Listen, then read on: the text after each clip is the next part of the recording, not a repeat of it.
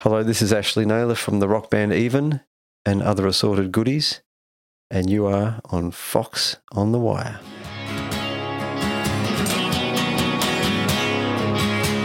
You're listening to Fox on the Wire podcast. All right. You ready? I'm ready, mate. Let's go. Okay. Ash Naylor, welcome to Fox on the Wire. Thanks for having me, mate. It's good to be here. Absolutely stoked to get you on the show. Oh, thanks for inviting me. It's nice to finally make it. And welcome to the new podcasting room I've set up here / music room. Mate, it's a dream. When do I move in is what I say. Anytime you like. It's still a work in progress, but I think we're getting there, and hopefully it's going to inspire some good conversations. Absolutely, as mate. we do more. So, yeah, how have you been? Been good, thanks. Yeah, Been good. just easing into, work life, whatever that definition entails. Yeah. So last October you released a solo album called Soundtracks Volume 1. Will there be a Volume 2? There will. Yeah. Thanks for noticing. Yeah, I snuck it out in October last year, I think on Hendrix's anniversary. Oh, yeah. Yeah, there will be. I just had to sort of scratch that itch, just get a whole bunch of stuff out into the open because it's been sitting at home for some of it for a couple of years, and other things were fresh from last year during the enforced layoff. Yeah. So the songs you had on this album, were they sort of ones that you had almost lying around that you'd sort of written sort of over the years that you sort of never got around to recording? Yeah. Or were they all brand new songs that you wrote last year? No, it's probably 70-30, 70% new, 30% old. Yeah. And then, as you can probably relate to, being a musician and a songwriter, some songs don't require vocals or melodies over the top. I find some pieces of music are just fine the way they are. Yeah. Is that easy for you to make that decision? Like, does it sort of speak for itself as you're recording it or writing it? Yeah. Like, I don't need lyrics on this? Yeah, sometimes I think the more I play, I'm not sure if you can relate to this, but the more I play, the more satisfaction I get out of just creating a piece of music. I don't know if you have this issue, but when I put vocals on things, sometimes I feel like I'm not diluting the process. Sometimes you're enhancing a piece of music with lyrics and melodies, but sometimes I feel like it distracts me sometimes as a listener from a particular piece of music. So the pure indulgence of doing an instrumental record, it was just so liberating, just having a bunch of songs that essentially cost nothing to record and putting them out into the open for not any major sort of narcissistic kind of motive to have praise heaped upon me or anything. It was more like, you have music, you want to get it out. And I think the nature of the songs, I felt like they were worthy of being aired. I mean, because what makes something worthy, I think once you record something you like, just put it out. Yeah, I guess there's a lot of pieces of music that you might write, even if it's not a full song, that never actually make it to the recording process. They sort of just end up on a voice recording on your phone or in a notebook and never sort of go any further than that, I guess. That's right. And one of the songs on that soundtracks is a voice the song called Indian Bells. It's an acoustic riff I did on the phone. And probably like yourself, I got a library full of tunes on the phone, and I actually wrote them down a few months ago. I got a pen out, pen and paper, and went through all my phone ideas. I was like, hang on a sec, there's 35, half-baked ideas here. So some of them do have another life. I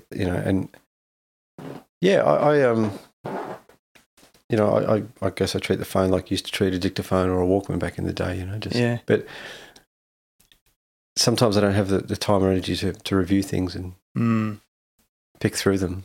Yeah. Some stage. Yeah. But you got to document it somewhere.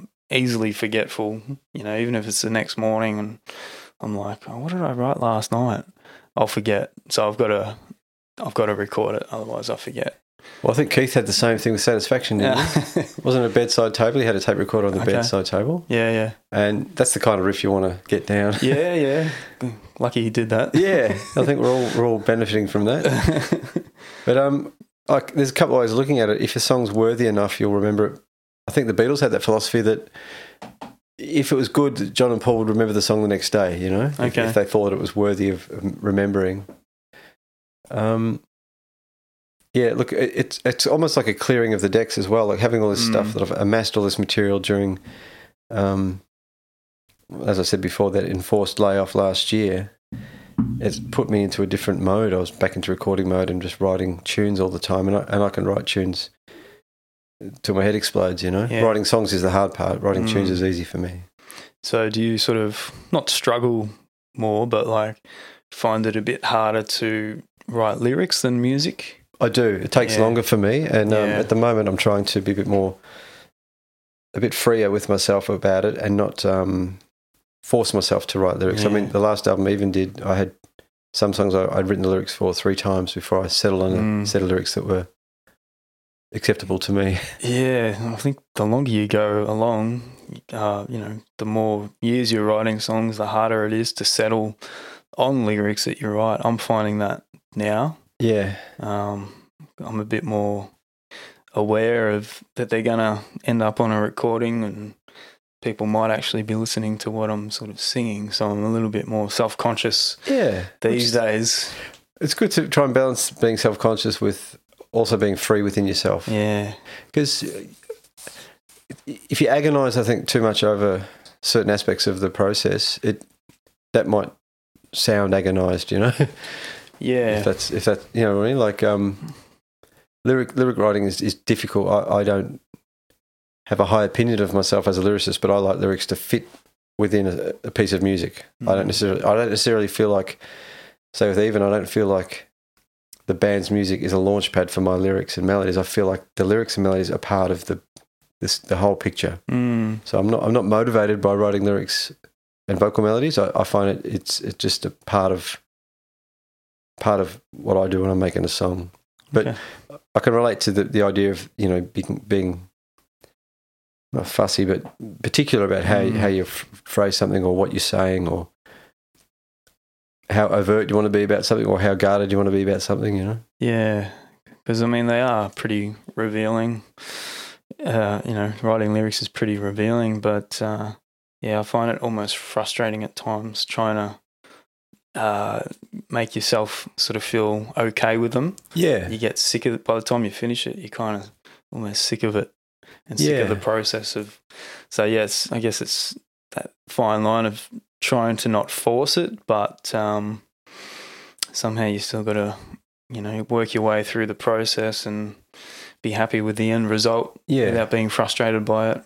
And also, I think in music, I'm not sure what your own expectations are of your own material, but my expectations of my own lyrics aren't unrealistic. I think I have an idea of what I'm capable of, but,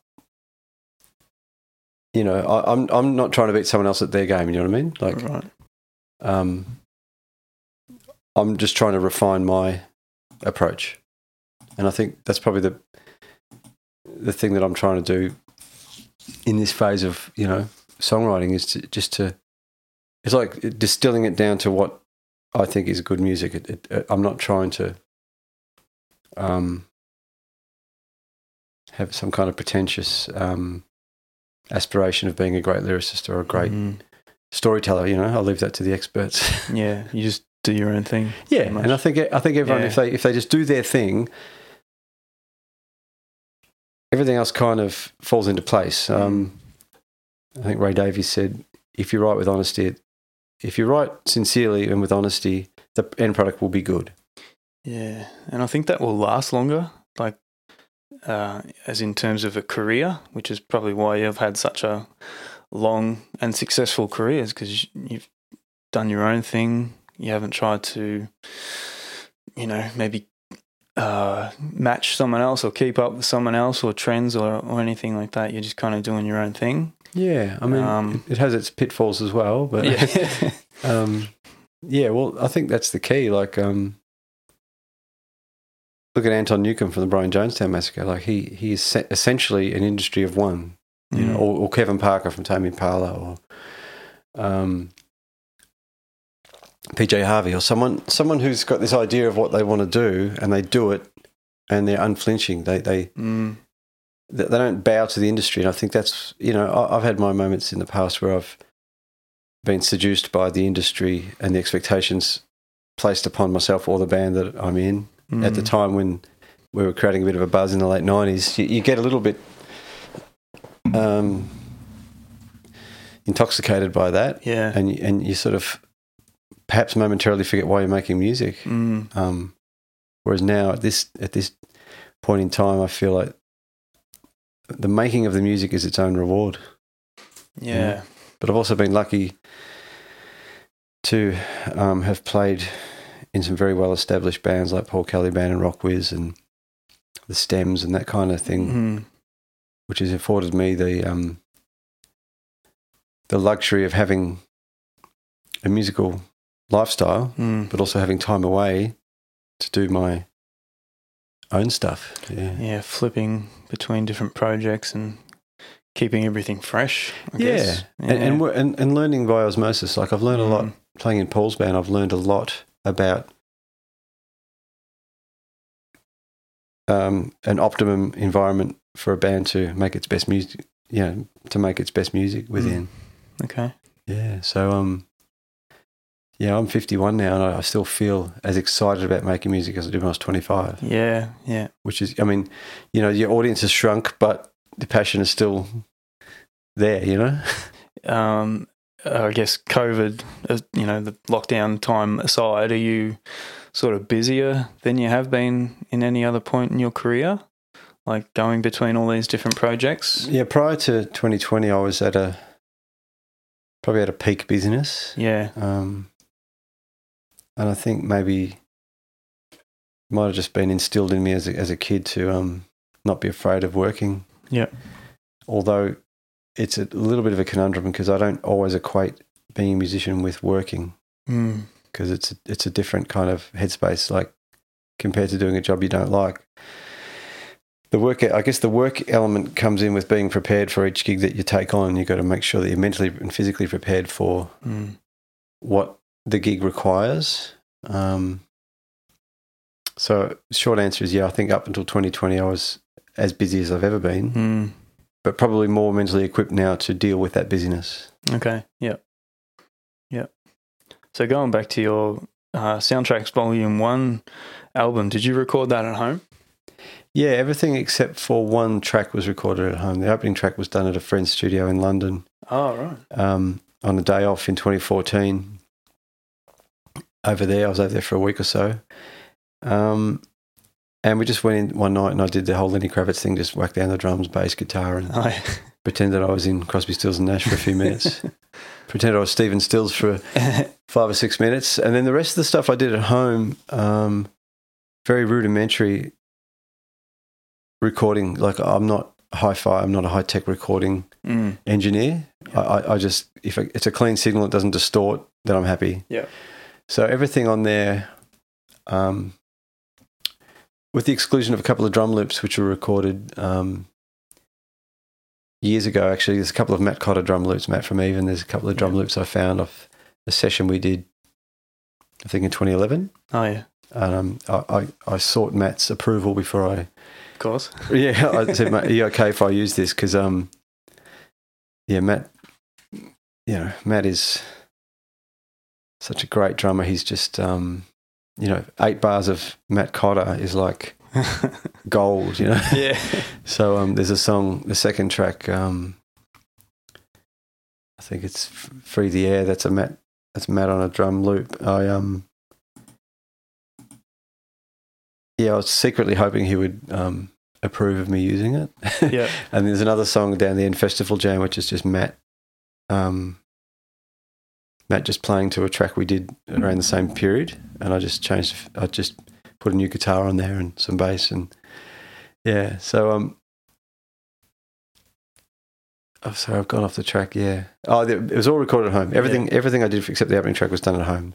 So the opening track was Weeping Johnny. Yeah. I wanted to talk to you about the wah sound you've got on that. Okay. I guess it sounded very much like a Hendrix sort of wah sound. Yeah. Did it change through the song? Like at the start of the song, I really picked up on it, but then I'm like, more I listen to it, I'm like, it's a bit sort of Jimmy Page too, maybe. Or well, those two are my beacons. Like Hendrix and Page for me, when it comes to wah, are the absolute apex of that style of music. And I used whatever was at my disposal. I'm sure it was I think it was a Jim Dunlop Crybaby. Yep. Don't think it was a Vox wah, but yeah, I guess doing instrumental stuff and doing, there you go. When I listen to it, I'm like, should pull out the old Jimi Hendrix wah. I think I got this when I was like maybe 12 for Christmas. Man, what a great present. I remember when I first tried a wah, it was like your world suddenly goes from black and white into Technicolor. Yeah, I love it. Absolutely love it. Yeah, I don't think, apart from Hendrix and Jimmy Page, I don't think I've had any other major influences with regards to why I would ever pick up a wah pedal. But those two guitar players pretty much were the soundtrack of my teenagehood. Yeah. Yeah, so I think it was probably one of these guys, like a Dunlop or a Crybaby kind of. Yeah. But I getting back to the instrumental thing, the freedom that I just love the freedom of making instrumental music. You know, like I didn't feel like that could have turned into a song, but it's almost sometimes like it's like you're shoehorning something that doesn't fit on occasions, you know, trying to squeeze these lyrics into a piece of music. Sometimes it just doesn't fly. It probably gave you more freedom with the music that you didn't have to try and, you know, fit vocals around it or vice versa. Absolutely. There was another track, Handgun Blues, which is basically a 7.5 minute guitar solo. It is. No backing music or anything. No, well, yeah, that I was listening to so much Hendrix during that period of time. For me, listening to Hendrix during 2020 was like just having musical medicine. Like you might recall my 50th in March last year, 2020. Yep. All right, a mate of mine, Pat, gave me a box set of the Fillmore concerts, 69/70, of Band of Gypsies. All right. So all 5, I think it's 5 shows over 3 days or 2 days? 3 days. So all the shows that he did that weekend are now on a box set. Wow. So I had a pretty intense Band of Gypsies listening party with myself. Yeah. And it really came out in things like Handgun Blues, because Handgun Blues, like you said, it's essentially a 7 or 8 minute guitar solo, but it has form. To me, it has form. Not, you know, kind of a loose structure, but it also tests the patience of anyone who might be listening to it, because it's the kind of thing you could have 30 seconds of it and you get the gist of it, or 8 minutes of and you get the gist of it. But that's the beauty and freedom of making instrumental music. Isn't just no limits. Yeah. And another influence for that one was Maggot Brain by Funkadelic. Oh, yeah. Which is an opening track on their album of the same title, and Eddie Hazel essentially plays a guitar solo for the whole song. Yeah. So there's a light rhythm holding it together, and then Eddie Hazel's playing Hendrix style lead over this whole track. And if anyone who tunes into your podcast is curious at all, I think for me Eddie Hazel is kind of like the successor to Hendrix, because the early Funkadelic and Parliament records with him playing lead on it are just absolutely mind blowing. Okay. Yeah. I'll have to check that out. Yeah, he's the guitar playing on Standing on the Verge of Getting It On by Funkadelic is up there for me with some of the best electric guitar ever recorded. Okay. Yeah. Check that out. And I'm a fussy old fuss pot. Yeah.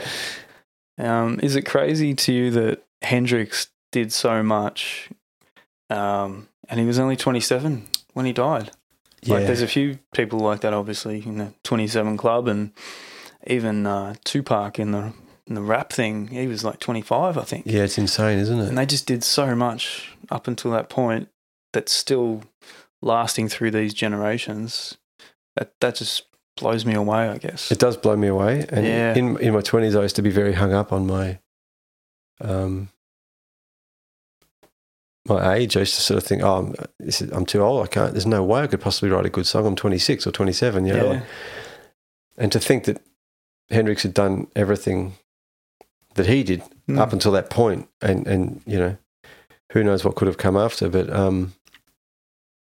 well, you know, on a similar note, look at Steve Marriott from Small Faces. He left the Small Faces when he was 21, so he'd already been in the Small Faces for since 1965. Yeah. And by 1969, that's it. You know, I'm going to form another band with Peter Frampton. I'll form Humble Pie. A bit like Paul Weller from Style Council. Like when he left Style Council, I think when he left the Jam, when he split his band up at the peak of its success, he was like 23 or something. Right. Yeah, it does astound me that people like Jimi Hendrix can do what they do, being so young. But you know, you don't need me to tell anyone how much of an anomaly he is in every aspect. And just a once in a generation musician. Yeah. And he still rates, you know, in all the guitar world polls and top guitarists of all time, still number one. And you know, that will probably never change. Yeah, well, I mean, you know, you can't. How can you dispute it? I mean, it's not to everyone's taste. Yeah. But as a budding guitarist myself, every time you pick up a guitar, you think, how can I make it sound better? And you know, Hendrix had the finesse, but he also had this wild, raw side, which is as much a part of his thing as his finesse and skill. Yeah. You know, like he was a very skilled guitarist. Yeah. But he also had this sense of abandon, which you can't force that. You know? Did he make you want to play left-handed? No, he just made me want to play better. Oh, yeah. Yeah, I obviously grew up with Nirvana, and there was a point there when I was sort of first starting to learn guitar. You know, I'd sort of learnt the basics, and I really wanted to play left-handed, so I tried that. And I figured, you know, I've learnt the technique on this side. Maybe I can just switch it over and do it. How'd you go? No, I'm not real good. Yeah. So I'm still a right-handed guitarist, but that's fine. No shame in that. But yeah, Kurt, well, there you go. Like he's another brilliant guitar player for different reasons. Yeah. You know, like how could you think of a chord progression like Lithium or something? Like who thinks of that? You know what I mean? Like no one. He's another one. Once in a generation kind of artist, you know? And it's pure art, really, isn't it? It's not just songwriting, and it's more art. Like what he could do with the things that he was writing and the way he painted his lyrics and his performances. Not anyone can just do that. No, well, he's another anomaly, you know, for a multitude of reasons. And you know, I was and am a massive Nirvana fan. Like, you know, they just... I actually saw them when they came out, and it's like, you know, it was just beautiful. Yeah. You know, like it was powerful and it was exciting, and you could sense, you know, you can feel the change, you know, you can feel the change in everything. Like coming out of the 80s into the 90s, you know, it was I guess it was probably a gradual transition to a certain extent culturally, but Nirvana they fast-tracked this change. Okay, well, I think it gave people a lot of freedom. Right. Just to be themselves. Yeah. You know, you see a guy up there with Converse and a cardigan with a Fender Mustang screaming at the top of his lungs, but making this beautiful racket. It was very liberating. In a small or relatively small place? Yeah, I saw him at the Palace. Yeah. Palace. So what year was that? Was that 91? 92. Yeah. So did you feel that sort of shift in music as it was happening, like from, I guess, to keep it simple, from the 80s sort of glam thing to the grunge sort of movement? Did you feel that as it was happening? Yeah. Because you lived right through it. Absolutely. So. I had a bit of a concurrent experience there, because the band that I was in the 80s, The Swarm, was a very English-influenced band and very influenced by the Smiths and The Cure and Susie and the Banshees and Joy Division. Yeah. So the glam rock thing, it was running parallel to what I was into, and I was into the Stone Roses, and when other mates of mine were into Mudhoney and that kind of stuff, I was into the Roses, and they sort of managed to transition through the late 80s, early 90s relatively unscathed, apart from the fact they split in 96 for the first time. But Nirvana just changed. It's hard to sort of overstate the impact they had, really. Not to take any credit away from them, obviously, because they're one of my favourite bands, but did they get too much credit for that whole change? Like, obviously it wasn't just them. No, you're right. There was a bunch of bands. Or is it more that other bands maybe don't get enough credit, like Soundgarden, Alice in Chains?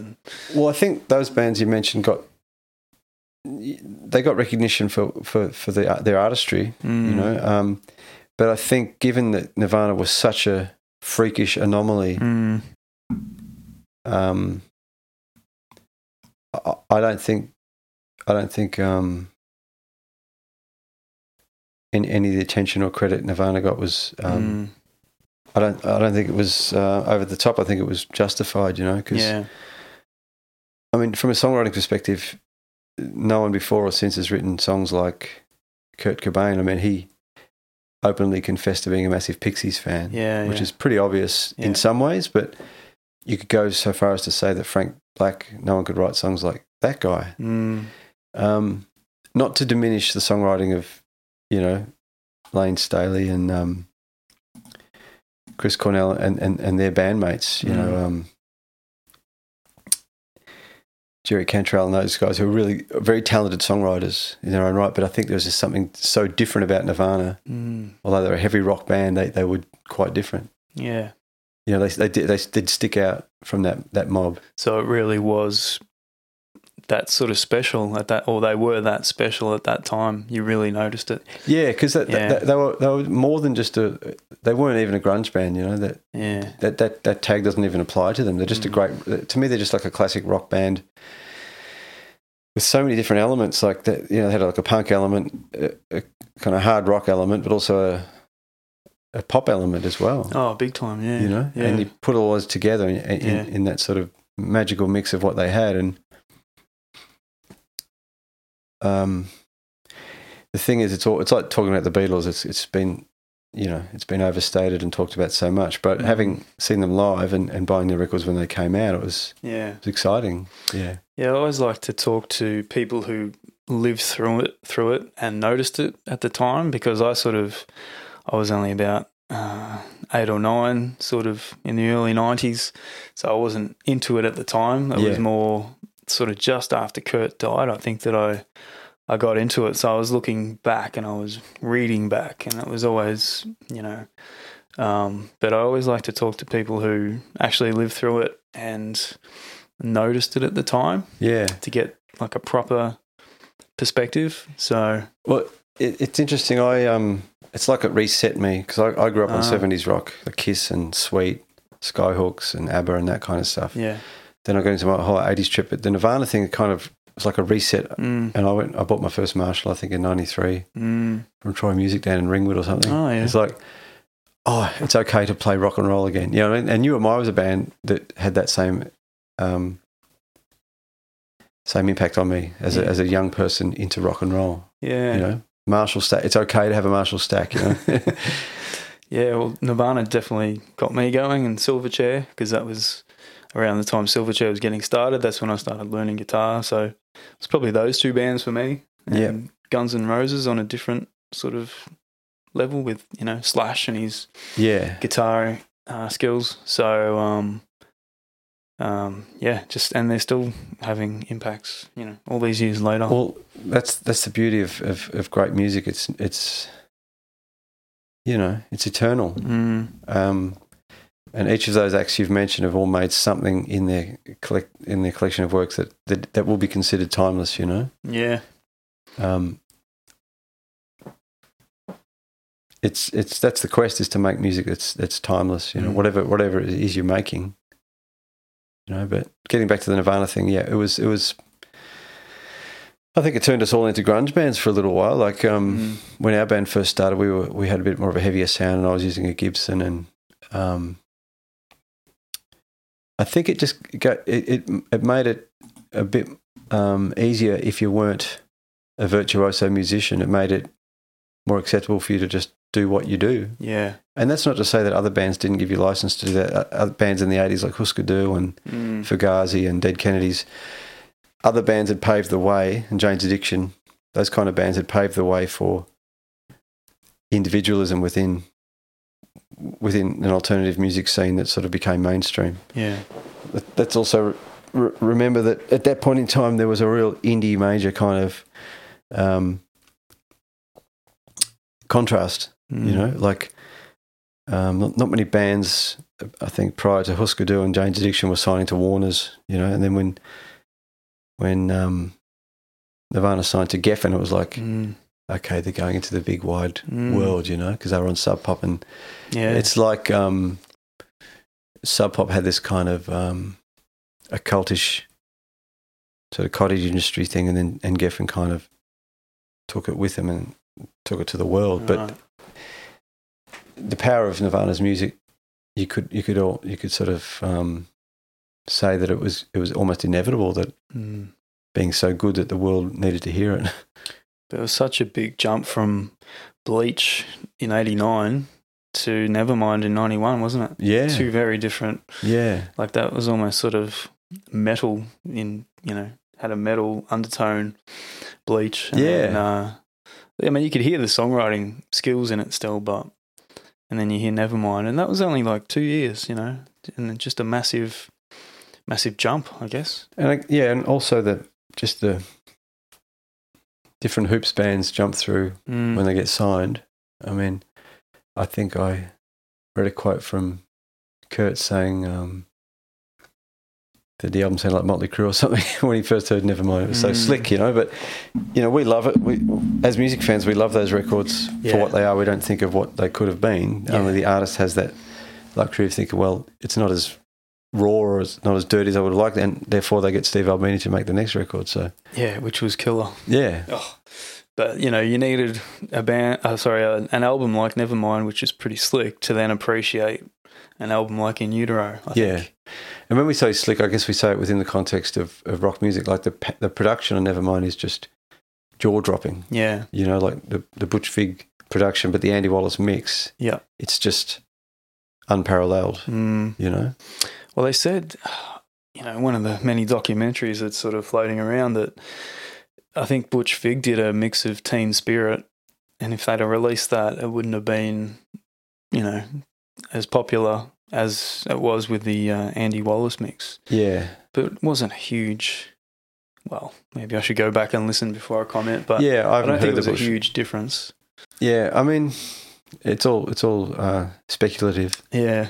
It's like when Paul remixed the Let It Be sessions for the Naked, Let It Be Naked, the Beatles thing, sort of rewriting history, you know, like you know, sometimes you just accept a record at face value, and I don't often dig too deep and think of what ifs, like if Nirvana had been mixed by someone, you know, if Nevermind had been mixed by someone else, or you know, it's just one of those things. It's just a great moment in time, you know. Yeah. It was just a once in a lifetime record, you know. And it kind of, would you say it sort of set the rest of the 90s in motion for the music scene, basically? Well, it did to a great extent. It set a precedent, I guess, and a lot of bands felt they had to match it sonically. And I'm not saying that our band were exempt from it as well. We started in 94, and me having come out of the sort of the cleaner pop world of the Smiths and R.E.M. and that more jangly kind of stuff. I think some of the early Even stuff paid tribute to that sound in a different in a small way, you know, like we're essentially like a pop rock band. Yeah. But I think it's almost like when the dust settles, the bands that survived the 90s sort of turn into the bands that they probably were always going to turn into, you know, when the distortion sort of toned down a bit. Yeah. And then you had the new metal towards the end of the 90s and 2000s. That was another sort of change.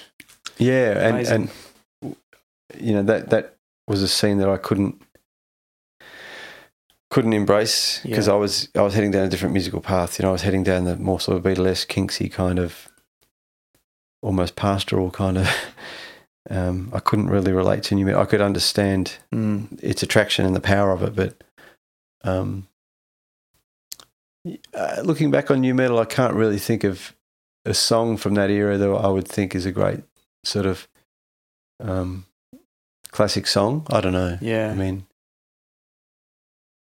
it's just it's purely subjective. Like it's not my cup of tea, but I felt like in the late 90s our band were fighting against that kind of genre. Yeah. Let's talk about Even, iconic Melbourne-based rock trio who just celebrated your 27th anniversary. How does that feel? 27 years as a band with the same three guys. I know. It's quite an achievement. I'm trying to think of other bands that have had the same lineup since day one, and I can't think of a lot. Aerosmith, U2. Mm-hmm. Yeah, there's not a lot of bands that come to mind. I'm sure there's quite a few out there. Yeah. Green Day? Yeah. Living End. Had a different drummer. Oh. Yeah. Oh, okay. Yeah, had drummer change, yeah. All right. We've only had a lineup additions. We've never had a lineup sort of overhaul, so to speak, yeah. Okay. Anyway, I digress, as you know, from part one. So you played your first show together on March 4th, 1994. And, you know, you've picked up generations of fans along the way since then and obviously built a very loyal fan base. So that first show was at the Empress of India Hotel in Fitzroy North with Ammonia and Hurdy Gurdy. And you recently posted the set list that you used for that night. Yeah. Is there any songs from that set list that you still, you know, have as a permanent song on today's set list? Not permanent. And part of the reason is, this is a fairly lame reason, is that some of the early songs had different guitar tunings. Oh, yeah. So depending on how prepared I am for a show, I won't write a set list full of different tunings to keep it easier for myself during guitar change. That's what a stupid reason to not play songs anymore. No, but, makes sense. Makes sense. They can be played in standard tuning, just some of them don't resonate the same way. But occasionally we'll play 24 Hour Cynic or Superglue, which I think is on that first set list from memory, which were on our first EP in 95. But like I was talking to you about last time, sometimes I might have been a bit self-conscious in the past about playing older material in that sort of grungy area where we sort of maybe trying a bit too hard to be something we weren't. But I think now, having been around long enough to have that distance from that period, I don't feel so sort of embarrassed or shy about playing that old stuff anymore, because it's part of it's part of the band's body of work, for want of a better word. Yeah. Which is consisted of about 7 albums, a couple of EPs and a few compilations. What does it feel like to have such a massive body of work behind you? And obviously you're still creating a lot going forward, but what's it like to have that in the background in your library of music? Well, it's exciting in many aspects, because as a kid or as a teenager, you kind of fantasize about releasing a record or a CD, and you can share that joy of having your music documented on a CD or a cassette or a record. it's a bit surreal when you're doing it yourself, and I'm not sure about yourself, but I often feel that everything I do falls short of my heroes. Yeah. And I guess that's the motivation for continuing to make music. You try and perfect what you do, or not perfect because that's impossible, but you try and refine what you do. To give you a more condensed answer, I feel proud that our band was deemed worthy to be signed back in the early or mid-90s to Rubber Records. We did 3 albums with Rubber before we went independent in about 2003. Yeah, so it feels nice to have your own records in your collection, but that said, I don't often derive much pleasure listening to my own music. Yeah, I think once you go through the phase of writing it, recording it, and probably playing it live a bunch of times, there's probably little desire to go back and chuck on a CD and see what it sounds like. But yeah, I think the joy comes from making it and performing it. I don't get maximum joy hearing it back. But that said, the more time I've spent recording, I get pleasure from hearing it if it's a true indication of what I'm trying to put across. Like, even the real mixed bag, it's a, I like the Sex Pistols and Pink Floyd and ABBA and Kiss and R.E.M. and the Stone Roses and Funkadelic. So it sounds nothing like any of those bands, but if I like it, and hopefully if Matt and Wally like the songs that I'm putting forward, then that's, like I said earlier, the other chat we had, it's kind of its own reward. Yeah. Yeah, and I guess all those inspirations you draw from somehow funnel out into an even song or a solo song of yours. Yeah, all the influences spill out in some way. So in 2018, you guys released Saturn Returns, which is probably one of my favourite cover arts I've seen in a little while. And the vinyl was also available in hot pink, apparently. Is it still? There could be a few kicking around. Yeah. I'm not sure if the coloured vinyl thing is kind of worn off now. I think it might be. I think we might have cooked our goose in that world. So maybe the next one will just be 180 gram black vinyl. Yeah. Back to basics. Yeah, there's probably a few kicking around. I guess it had been 7 years since we'd made a record, so we thought let's just have fun with it. And like I said to you on our previous discussion, with the cover, I just wanted to be bold and just put ourselves out there, even though we're older now. But it's the same 3 people making the music, and I don't put my face on record covers very often. I did it once in 98 with Even and once in 2014 with Paul Kelly on the Merry Souls album. And I look like I just robbed a bank. I look like I've just crawled out of a dumpster with a mustard suit on, I tell you. And my son and daughter, they tease me every time they see that photo. When Paul sent us the photos for approval, I said, not sure about this photo. And this was 2014, and I thought, man, it's been, so long since I've been on an album cover. I at least want to be happy with the photo. Yeah. Paul goes, no, Fish and I really like it. Fish was the guy doing the artwork. I think his name was Fish. It was one of those kooky industry nicknames. Anyway, and I just fired back the email saying, it's your album, man. Yeah, whatever. Yeah, no, in a nice way, it's like, okay, I can't help the way I look. I look like I've just crawled out of a bin at the back of a supermarket. But getting back to the Even thing, it's like, okay, I'll spruce myself up to the best of my ability. And if I may digress briefly, the day we got that photo taken was the same day that I recorded all the guitar tracks for the last track on the record, Return to Stardust. Okay. So we got the photo shoot done in the studio about 5 or 6 in the afternoon.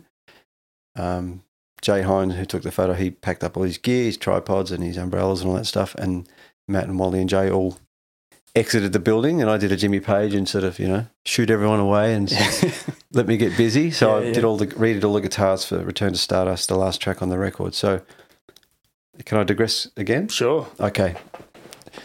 That morning, I was in the car driving to get some supplies or some groceries or something, and I had a baseball cap on, and the wind blew in the car, and the hat flicked off, and I went to grab the hat, and I got my finger caught in the that thing of the car where the window goes in. The recess where the window would normally go. I got my finger caught in that on the way through to grab my hat. And I'm driving, and I look at my finger, and I realised that I'm no doctor, but I think I dislocated it. Yeah. And it was a finger that I'd had previously injured as a kid. So I did all that business. And I was recording that night, okay? So dislocated finger, photo shoot, redid all the guitars for one of the tracks on the same day. So I look back on that album cover very fondly for different reasons. What hand was the finger? Thankfully, it was on the strumming hand. Right, okay, yeah. So on the night of doing all these guitar parts, I think I had a bit of elastoplast on these guys. Yeah, I did actually, and I've got the picking hand, and I'm, pretending for 9 minutes that I'm David Gilmour. Yeah. Playing essentially a guitar solo through the whole song. And Timmy Johnson, who tracked that song, was in the control room. I'm in the recording room with 2 AC30s, a Rat pedal, a Strat, a delay pedal, and I'm having the best day of my life. Nice setup. Yeah. Yeah. So the day ended with me playing guitar. It started with me dislocating my finger. Man, those fingers are a precious thing, aren't they? Well, as you know yourself, as a guitarist, they are to be looked after. Yeah. I sort of fractured mine back when I was like 20, and that's like my forefinger of my right picking hand. Yeah. And the longer I play, it sort of gets a bit weaker. Yeah. So I've sort of had to adjust the way I hold my pick, but I kind of worry for years ahead that it's going to really sort of stifle me. But well, you've got to. It's not for me to say what you've got to do, but what you might do is develop some kind of exercise for this guy. I sound like a sports scientist now. Well, it's kind of. Or you could just gaffer tape the pick to your thing. Yeah. I just think of Tony Iommi. He managed to play all that amazing guitar with caps, plastic caps on his fingers. I mean, that's just insane. What did he chopped off basically the tips of his fingers, didn't he? I believe so. Or something. Yeah, I don't quote me on this. Yeah. I think it might have been a workplace injury. Yeah. And the last time I read an article about it, he said he still carries them around in a little tin. He carries the things around. Wow. But anyway, long story short, we must look after the digits, mate. Yeah. I mean, you look at someone like Mick Mars from Motley Crue, his whole body is basically seized up on him because of his bone disease. I can't remember what it's called, but somehow his fingers still manage to work and he can play his guitar. Yeah, he's which lucky is incredible. Because could have been the other way around, Yeah. Could have been the hands going first. Yeah. So is there a new album in the works for Even? A follow-up to Saturn Returns? There is, yeah. There is. It's in the works, and it's been a very piecemeal process, if that's the right word. Okay. Piecemeal. What does that mean? Well, I think it's like sort of bit by bit, Right, yeah. Because of last year's interrupted flow, the band could only get together very briefly. And when I say the band, at that point in time, it was just myself and Matthew, because the way we work or tend to work most efficiently these days is if Matt and I record a track together, and while he does the Paul McCartney thing, he'll come in later and put his bass on at the end. Yeah. And then he can hear the song and hear where it's going and put what he deems an inventive and worthy bass line over a pre-existing track. Sometimes we track live. A few of the songs on Saturn Returns we tracked live as a band at the trio, and then I'd redo vocals, and Wally might fix up a bass thing or overdub more guitars. Right. But this time around, the year being what it was constructed from disparate. Some of the songs were from disparate recording sessions, and I've shaped songs based on what I had at my disposal, you know. Yeah. Maybe it's just Matt and I playing a rhythm track, then I'll put a vocal on while they'll come over when it was safe to do so and put some bass down. Right. So tomorrow he comes down and I've got 3 more tracks to do with bass. Okay. And then we do his BVs and then we're done. Cool. Yeah. So have we got a release sort of rough date in mind? I've got a rough date in mind, but I'm not going to say because it might not be met. Right. But let me put it to you this way. I reckon it'll be out by winter time. Okay. Yeah. I'm not trying to be cagey to be sort of pretentious and stupid, but it's because the industry being what it is, as you know, you can't really predict. But I think sometime in the middle of winter it'll come out. And is it sort of similar to Saturn Returns, like a bit of a follow on from that, or is it going to be quite a bit different? Yeah, it's in a similar, in some ways it's similar because, one of the main things on this record, the next Even record, there's going to be lots of, and I can't believe I'm about to say this, lots of guitar solos. I mean, you know, for some people that's not what they want to hear, but for me, it's what I want to do. Yeah. You know? Sounds good to me. And that song, Return to Stardust, gave me the impetus to not be shy about doing long guitar solos. Yeah. Or as Link calls them from the men, his lead breaks.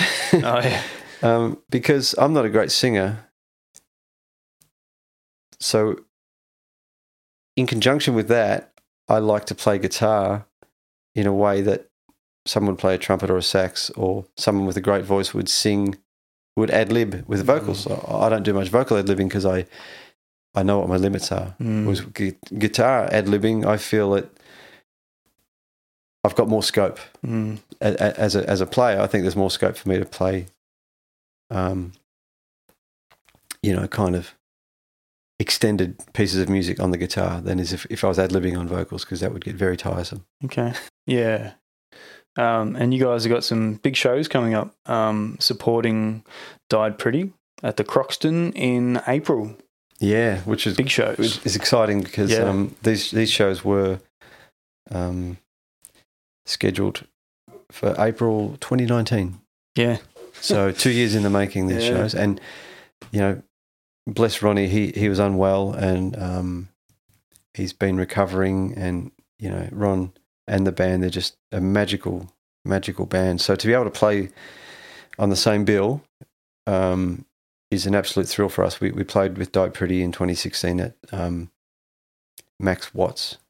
Might have been still called the Hi-Fi by then, I can't remember. But, you know, you get to play your own music, but then you also get to sit side of stage and watch Died Pretty. So, you know, we're all in our 50s now, but we're still fans of music. We still love seeing great bands, and we get to see them as well as play on the same show, which is it's an honour, you know. Like, I don't mean to sound falsely sincere about that, but it is an absolute honour. Yeah, yeah. Is there any chance of you jumping on stage for a song, for an encore or something like that with them? That's a great question. Or can I not give that away? Well, the thing is, I can't speak for Died Pretty, but they've never struck me as a kind of band that would invite extra kind of musicians on stage. But I mean, if there was a Velvet Underground or a Doors song that they were happy to do, and I'd definitely come up. But look, it's probably safe to say that no, I'll just be watching from the wings. Okay, which is cool. Yeah, you can just relax then. Absolutely. So Even played you do it every year, like your big annual Christmas show at the Corner. Last year's, was that your first gig together sort of for most of the year because of lockdown and that sort of thing? It was. We did a couple of streaming events. We did Delivered Live, and we did the Cherry Bar, and they were both in the earlier part of 2020. One was in April and one was a bit later, but that felt great to play. And at that point in the year, I hadn't been listening to much loud music, so to be on a stage playing loud music again was pretty exciting. Yeah. But then coming out to play the Corner in December was pretty freaky, but in a good way. Like, we hadn't played a pub show for over a year. And, you know, the venue had reformatted everything based on the restrictions So it was nice to play the corner because depending on how popular you are at the time, sometimes the corner's a hard room to fill. So Yeah.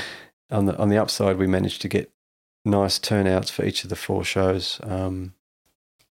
So we did 2 shows over 2 days with a day in between. So we had a Monday and Wednesday, and we had a day off on the Tuesday. And I really dug it. I'm not sure if it suited all the band members playing 2 shows in one day because I think the physical requirements are different for each member. But I loved it, mate. I was, yeah, it was really good. It was great to play there again. What was it like playing with the band again? Like, were you guys a bit rusty playing together, or after all these years, it sort of just glued just like that? Halfway between that. Yeah, okay. Yeah. Like we had a couple of rehearsals leading into it because we were a little bit unrehearsed, but our music is not overly refined. I don't think we're not such a slick band that we need to be super polished. I mean, if we can sort of remember the songs, that's great. But we had a couple of practice sessions, and I think by the 4th show we were a well-oiled machine. You know, I was joking with myself that it felt like being on tour. Yeah. You know, playing 4 shows in succession is a little bit unprecedented for us at the moment. Okay. We haven't toured for a long time. Yeah, the two shows in one day would be like by the second time you're playing, it'd be just cruising. Yeah, to a point, yeah. Depending on, like you said, the physical toll that it takes. Yeah, but which, you know, I could play till I'm, you know, till I'm crawled in the corner in a screaming heap. You know, I'm you know, it doesn't bother me, but I think also you want to keep it fresh. Every show had to be marginally different, so we changed up the set list a bit. But yeah, it was great to play, and the band is its own thing. Like, you know, it takes on a life of its own at some point in a gig. So well-oiled machine by this point. I wouldn't say it's well-oiled. Pretty well-oiled. Frequently oiled. Yeah, okay. Yeah. So with your sound as a band, like there's definitely a pop sensibility. Yeah. Sort of reminiscent of the pop rock of the 60s and 70s, like the Byrds and a few other bands. What would some of the other influences, I guess, of Even be? What sort of bands, like the Stone Roses and stuff like that? Yeah, there's a whole bunch of bands that we all like. I think when we started out, we were doing a couple of covers. We did a Kinks cover, we did a Go-Go's cover. The 3 of us actually like a lot of similar music, you know, like Beatles is a big one for us, and the Lars, the British band from Liverpool who put out a record in 1989, 1990. The Lars, we all love the Lars, and the Smiths, we're all massive fans of the Smiths, it's a band that really polarizes some people, but for us, we're like all Smiths tragics. Yeah. We love Zeppelin and the Who and the Kinks. Hoodoo Gurus, like a lot of our gig going days in the 80s was out seeing bands like the Hoodoo Gurus and Midnight Oil, and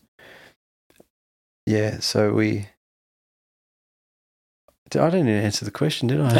Yeah, pretty much. There's quite a few different ones, as I sort of assumed there would be. Lots of different. Lots of 60s, 70s. Stones, and I think we all like different periods from different artists. But I think the common ground, it's our common ground is pretty strong, you know. So I had a question from Rob Heller. He said he wanted to know when your love of the British pop sound sort of started. Wow, that's a great question. Oh, look, it's got to be Fox on the Run by The Sweet. Ah. You know? Yeah. Great British rock band. Yeah. What a band. I think it all filtered down from there, like The Sweet, Kiss, Who, within the members of that group were all Anglophiles. You know, they loved Bad Company and Free and the Beatles. So all the Kiss guys were big fans of British rock. Yeah. And that filtered through their music to me. And then Beatles, like the Beatles floodgates opened for me probably as a teenager. Yep. And then once that gate is open, it's like, okay, well, there's the Who and the Kinks and the Yardbirds, Rolling Stones, you know. Let's not forget the Stones. Yeah. and then as you get older, you discover other British rock bands or American rock bands. But okay, so I guess to pinpoint it, probably in the mid-70s with Fox on the Run by The Sweet. Yeah, so that was mid-70s? Yeah. Yeah. I think I recall from memory, I think it was 75, but I'd need you or one of your listeners to fact check that for me without the Google machine in front of me. Every time I see that single in a shop, I buy it. Yeah. I've still got the original my brother and I had when we were kids, but on the rare occasion that I do a DJ set, I always make sure I've got a copy of Fox on the Run. It's still a great sounding track too, isn't it? It's astounding. Yeah. Like that synthesizer opening and just the power of the band coming in. But I think Sweet may have been unfortunately dismissed due to their pop status, but they rocked, man. Like each member of that original lineup were virtuosos. You know, in their own way. Mick Tucker on the drums was just an absolute beast. Yeah. Andy, Steve, and Brian were all brilliant musicians. You know, I feel that might be overlooked, but I think when you talk to musos and when you scratch the surface of The Sweet, people, you know, they have that sort of glazed-eyed knowing nod of how good they were. You know. Okay. The singles that they had in that period, 75 to 80, are just phenomenal. Yeah, okay. And even guest programmed Rage last year. Was that your first time doing that? Yes, our first time. And we programmed, it was filmed in November 2019. Okay. So, you know, the wonderful world of 2020 meant that it got aired a bit later. Right. Yeah, sorry. And there was a comma there and I cut you off. No, that's all right. I mean, it must have been... Well, great to do that, obviously, and pick everyone's sort of playlist for the night and early morning. Is that something you've been wanting to do all these years? Yeah, it was an absolute wish list thing for us. And with that comes the dilemma. You know, who do you leave off the boat? You know, like all the Aussie bands that we came up with in the 90s and 2000s. I kind of made a little bit of a blanket decision to not play anyone so that I wouldn't offend anyone. Right. Of all my mates, which it's a little bit of a cop out. But I think we might have played a Snout song just as a representative of all the Aussie acts that we, not representing all the Aussie acts, but as a hat tip to the fact that we had peers that we left off our playlist only because we didn't have enough time to playlist them all.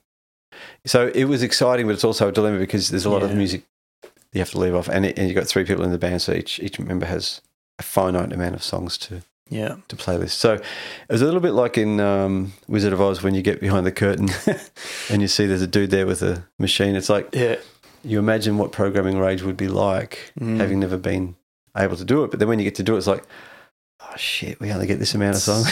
That's tougher than you think. Yeah, but it was great. And actually, I had fun watching it I watched it in real time at home and stayed up all night watching it, just enjoying the music that we picked, and we were definitely showing our age and our roots. Yeah, cool. Well, sticking with the whole TV thing, obviously being in a band in the 90s in Australia, you know, we had that awesome show called Recovery, which even featured on a few times. I think was your first appearance playing Mayfair Laundry Bus in 1998, and you had short hair. Yes, I had short hair. Yes. I think I'm due for a haircut. I think we might have been on there in 96 as well. Okay, yeah. But I've got a couple of VHS tapes of the Recovery, and there's some online, but man, what can you say about Recovery? It was just such a godsend having a live music show in the 90s. And the funny thing is the shoot was so early and often ourselves or other bands would have had gigs the night before. Some bands probably didn't even get to go to bed, but it was brilliant. And you have a potential audience there, just some kids who might not get to go to gigs in the city or go to licensed venues. They have this chance to see a band that is right in front of them, you know. You know, there's Regurgitator over there, there's Magic Dirt over here, and there's Jebediah, or had the Foo Fighters on there as well. Yeah, they had a lot of big acts, and John Spencer, and it was brilliant. Like it seems a world away now. It does, yeah. I mean, we sort of grew up with that every Saturday morning. You know, chuck on the TV early in the morning, and Dylan Lewis, you know, he was perfect for that. Yeah, and it was just such a great show. Yeah. And you did appreciate it at the time, but even more so now, because we don't sort of have anything like that anymore. No, you're right. We don't have a weekend morning show with comedy sketches and live music and touring bands popping in. And it was just good fun. Yeah. You know? Do you think we're really missing a show like that in today's landscape? Like, even if it's just within Australia, we're just really missing that sort of show. And unfortunately, it can't be. You know, you can't reheat the souffle, as I like to say, because with digital media being what it is now, the allure of free to air TV doesn't hold the same weight as it did in the pre-internet kind of era. You know, like, I'm old enough to know that Sunday night there's a show that I want to watch, and I'll watch it in real time. Yeah. Whereas nowadays you can watch anything, anywhere, anytime, pretty essentially. You know, you don't really miss anything. Yeah. So I think we miss it, and I think we need something like that. But unfortunately, I don't think it would be hard to cultivate the excitement, given that everything is so accessible and spread out now, and everything's available almost, you know, around the clock. So I'm not sure. I mean, I'm not sure if the excitement would be there if there was a live music show. It would be great if there was one. Yeah, because I mean, it was great for, you know, fans of music, but it was also great for the bands. You know, it was a great outlet for the bands to jump on and play your music, because there doesn't seem to be anything like that now. I know it's a totally different time, but was there talk of bringing that back? I'm not sure. There could have been. I know ABC had a show called The Set on last year, 2019, and some of the people that I've worked with at the ABC have had a hand in that show getting off the ground. That's a similar concept, you know, a bunch of live music, almost like a Jules Holland thing, where there's a few different artists in almost like a club environment, which was nice, but more of a nighttime kind of thing. And then you might recall Recovery went to nights for a while there. Yeah. Yeah, right. So it was kind of like that was the end of that sort of journey. I don't know if Recovery had, I think there was probably talk of an isolated kind of, maybe a nostalgic one-off or something, but Spicks and Specs has had a bit of a repeat series as well. It's just a different time now with everything, like I said before, and I'm the same as any other civilian. I'll get on YouTube and look at, you know, a Kiss Prince conference for Creatures of the Night, or Bob Seger live in frickin', you know, Toronto or something. You know, it's a great joy to be able to find things instantaneously, but the downside is that I don't think there'd be much of a maybe I'm wrong. Maybe there would be a market for a live TV show. Yeah, it was just such a great time. Like, I mean, being a fan of music in the 90s and discovering it like myself, it was great. And then I can imagine, was that one of the best periods of time to be in a band? I know you weren't in a band in the 60s or 70s. That would have been great too, I'd imagine, and even the 80s. Yeah. But the 90s just like had a charm. You've hit the nail on the head. Yeah. What are some of your favourite memories from those days, like when the band started? I think what we were sort of alluding to it in our other chat about Nirvana, when the kind of the whole sort of scene changed to the point where it wasn't so image-based, like pop music wasn't. Like in the 80s and probably the late 80s, mid-80s pop scene and late 80s, sort of, for want of a better word, hair metal scene, things were so image driven that it was often at the expense of the music. Whereas in the early 90s, it sort of reversed. Whereas the music was the focus and the image was secondary. Mm. So it enabled bands to put music first and not feel they had to be the whole package, like if Duran Duran had looked like a bunch of brickies labourers, would they have been so successful? We're not sure, like it's all part of the excitement of rock and roll is the image of a group. But I think the Nirvana kind of wave of popularity and the cultural shift that came with that, it may have opened up people to be a bit more free with themselves. And I'm going to wear my Converse on stage tonight. Yeah. I'm going to wear this torn cardigan. It certainly liberated me. Like I go through phases every week about how you present yourself publicly. Yeah. But that period was great. You could rock up in anything and it was accepted, like getting to your word about the charm of that period.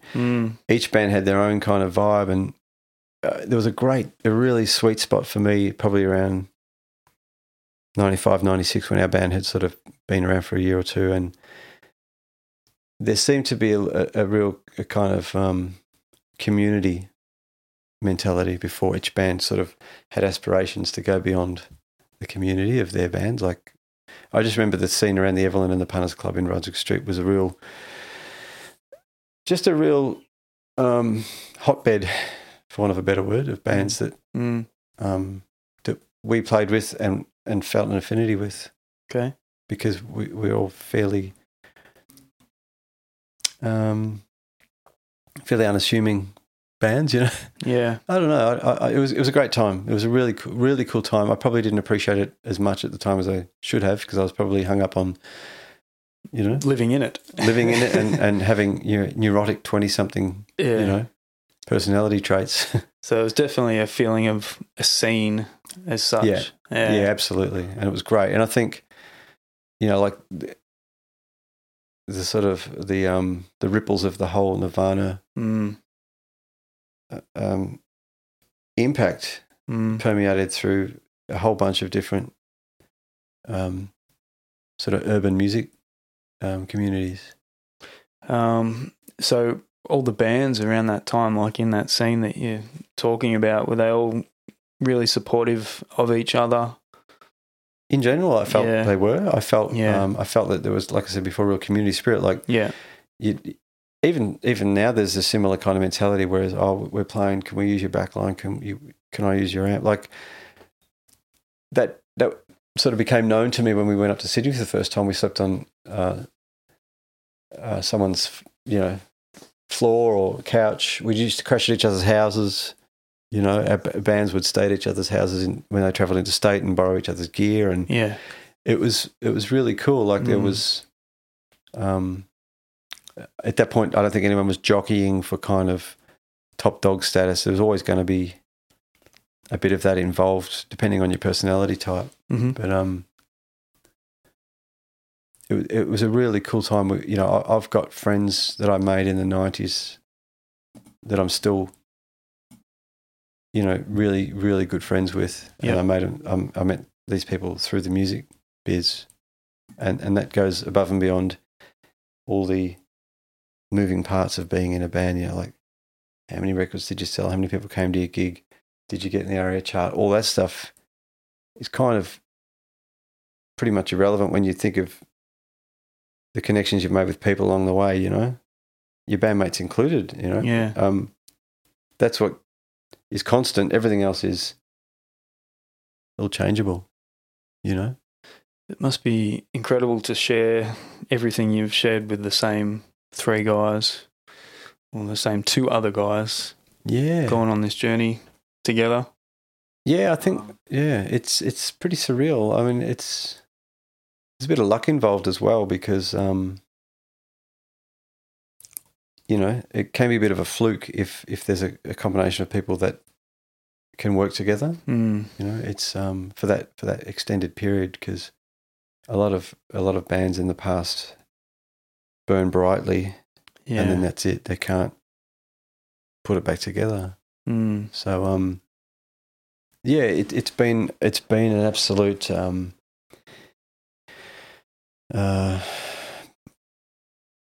advantage, you know, just in terms on a personal level, being able to, for the most part, get things done as a trio, as a unit. Yeah. You know, without you know, being accountable to each other and ourselves, you know. Yeah. All right, so 2021 even, we've got a new album coming out. We've got those support shows with Died Pretty. What other shows? Have you got any other shows or tours booked or hoping to book? Well, I reckon my prediction is, due to the busyness of our individual lives and working schedules, I reckon we're playing Boogie Festival at Easter. Cool. So between Boogie and the Died Pretty supports, I think we'll probably keep our heads down until Christmas time. Okay. And come back all guns blazing around Christmas. Yeah. Yeah. And then that'll give whoever might be interested in hearing the new album, they'll give them a chance to absorb the record. Mm-hmm. And then by Christmas time, we might play a few songs off it, and they won't be alien. Cool. Yeah. All right. Look forward to the new album. Thank you very much. Awesome. I hope no one's put off by long guitar solos. There's plenty of them. I'm looking forward to it. Let me tell you, like, it's you know, I've let myself off the chain, Craig. Oh dear. Yes. All right. It's Well, your stuff is very tasteful, so depends if you like that kind of stuff. It is a matter of taste. Yeah, it's not everyone's cup of tea, but that's the only tea I know how to make. Cool. Sorry, dude. Yeah, same.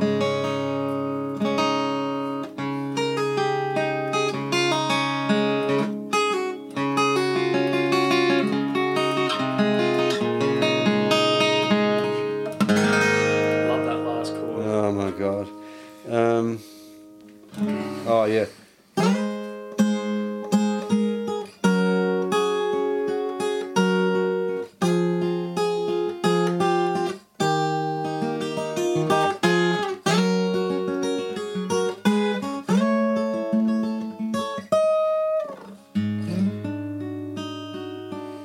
This is up a bit higher, I think. I think it might be.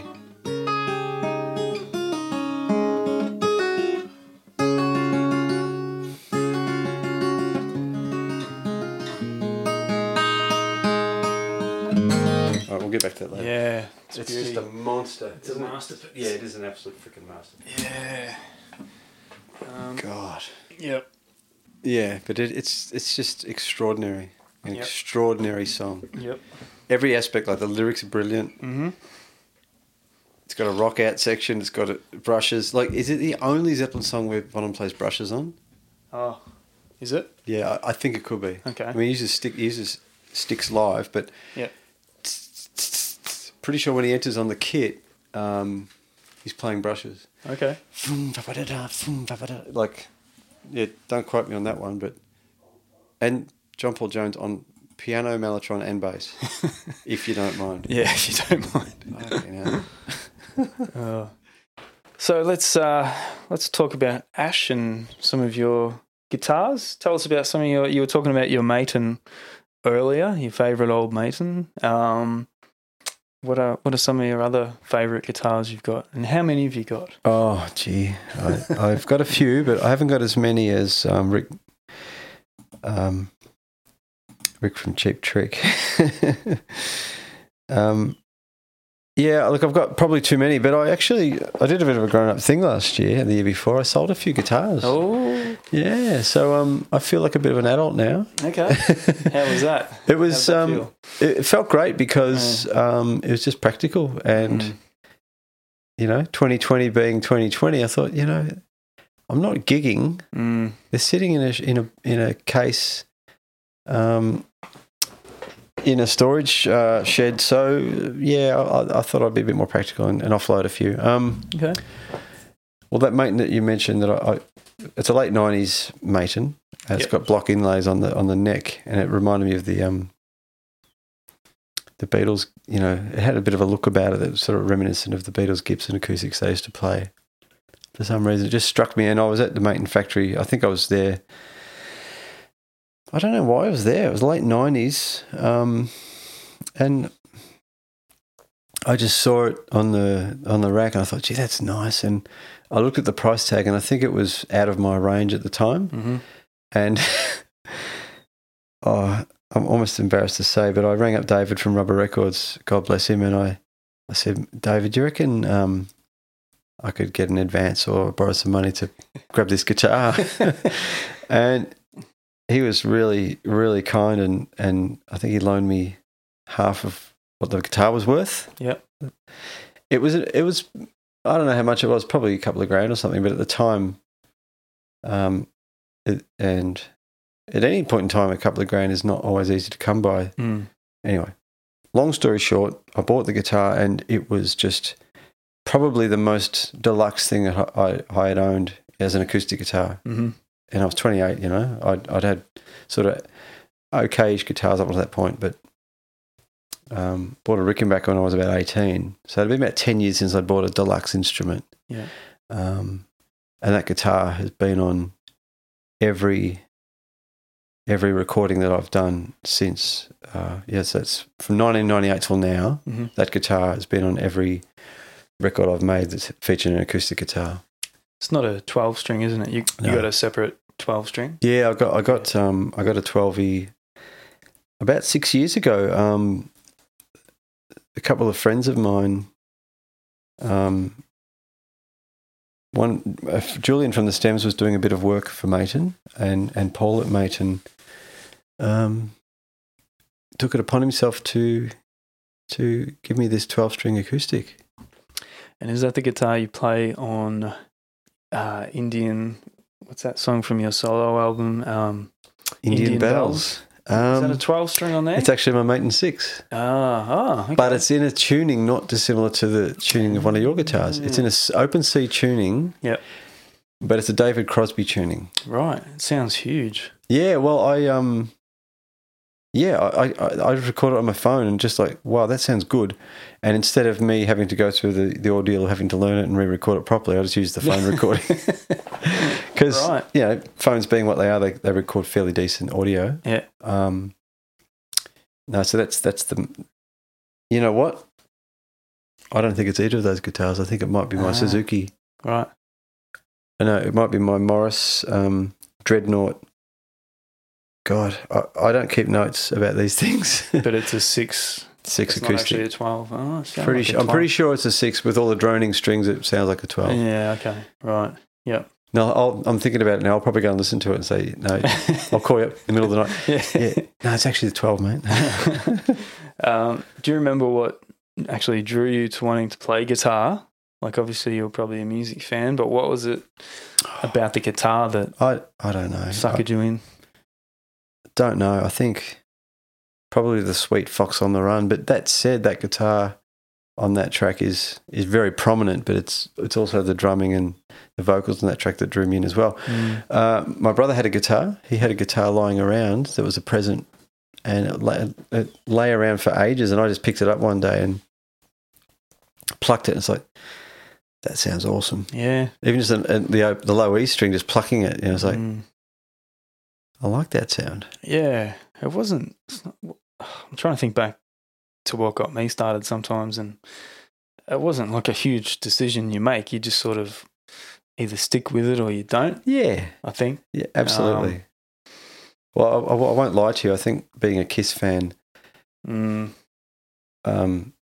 really encouraged my love of guitars because, and I'm going to say his name properly, Ace Frehley was a massive influence on me as a child. Like, he was a superstar, you know, of the 70s, and he played a freaking Les Paul, you know, like, and that was like, I was just completely obsessed with Kiss and with Ace in particular because, you know, like his persona it was out of this world, you know. It was like, no one looks like that, no one plays like that. They really did inspire a lot of bands, didn't they? Well, yeah, it was incredible. Like, you know,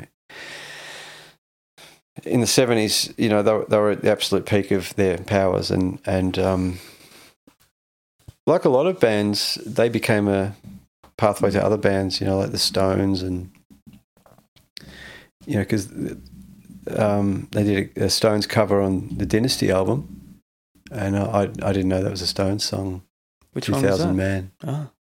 Yeah, so Ace did a Stones cover, and, you know, I've discovered a lot of good bands through other bands, you know. But that's, I'd say between the Sweet and Kiss, it was almost undeniable that and my brother's guitar and the sound that one string made. It was like, yeah, I think this is where I'm heading. Yeah, and it was just the feel of it. And I was talking to you before about, you know, we've got no musicians in my family. My uncle played a bit of guitar, and, you know, he passed away quite a while ago, and I opened his guitar case after a while of it being closed, and just the the smell, like the musky sort of smell with the sort of stale strings. Yeah, I don't know. It made me want to play.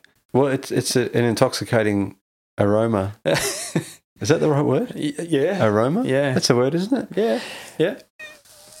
You know, the lining of a guitar case. I remember a similar experience when I bought my Rickenbacker. I was a trolley boy at a supermarket, and I saved up all my money for a Rickenbacker. Yeah. How Disney is that? And I had a similar experience, and I opened the case up, and it's like probably like the musical equivalent of a car, the fresh upholstery in a car. The car smell? Yeah. New car smell? Yeah. Like new guitar smell is something. Yeah. But like you said, you know, old musty guitar smell as well. Like it's a smell unto itself. Like music shops in the 80s smelt like that. Oh, yeah. Okay. You know? Swap Shop's got a bit of that vibe about it, you know? Yeah.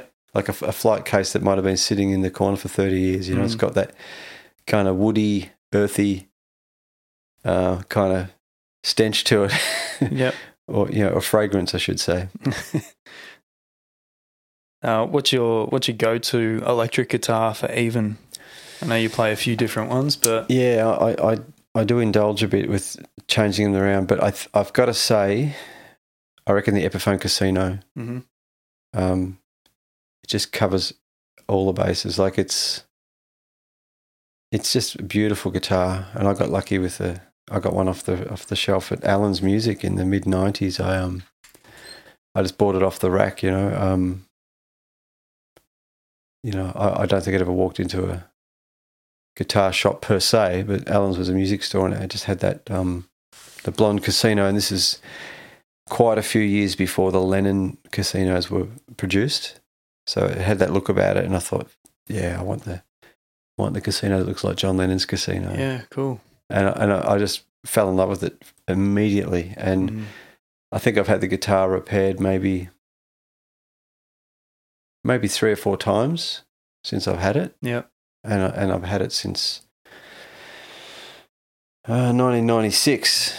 Yeah, so I bought it with my first publishing check, I think. I can't remember exactly, but cool. Yeah, it's a beautiful guitar. Like it's, you know, a Korean Epiphone. It's, you know, what you see is what you get, but it's not much that guitar can't do. Has it got 2 humbuckers in it, or is it 2 single coils? Oh, right. P90 style pickups, Okay. yeah, with the metal covers. So it's kind of got a bit of a bite to it. It's also got the warmth that, yeah, I mean, I think McCartney refers to the Casino as his desert island guitar. Yeah. And do you keep that in like a standard tuning?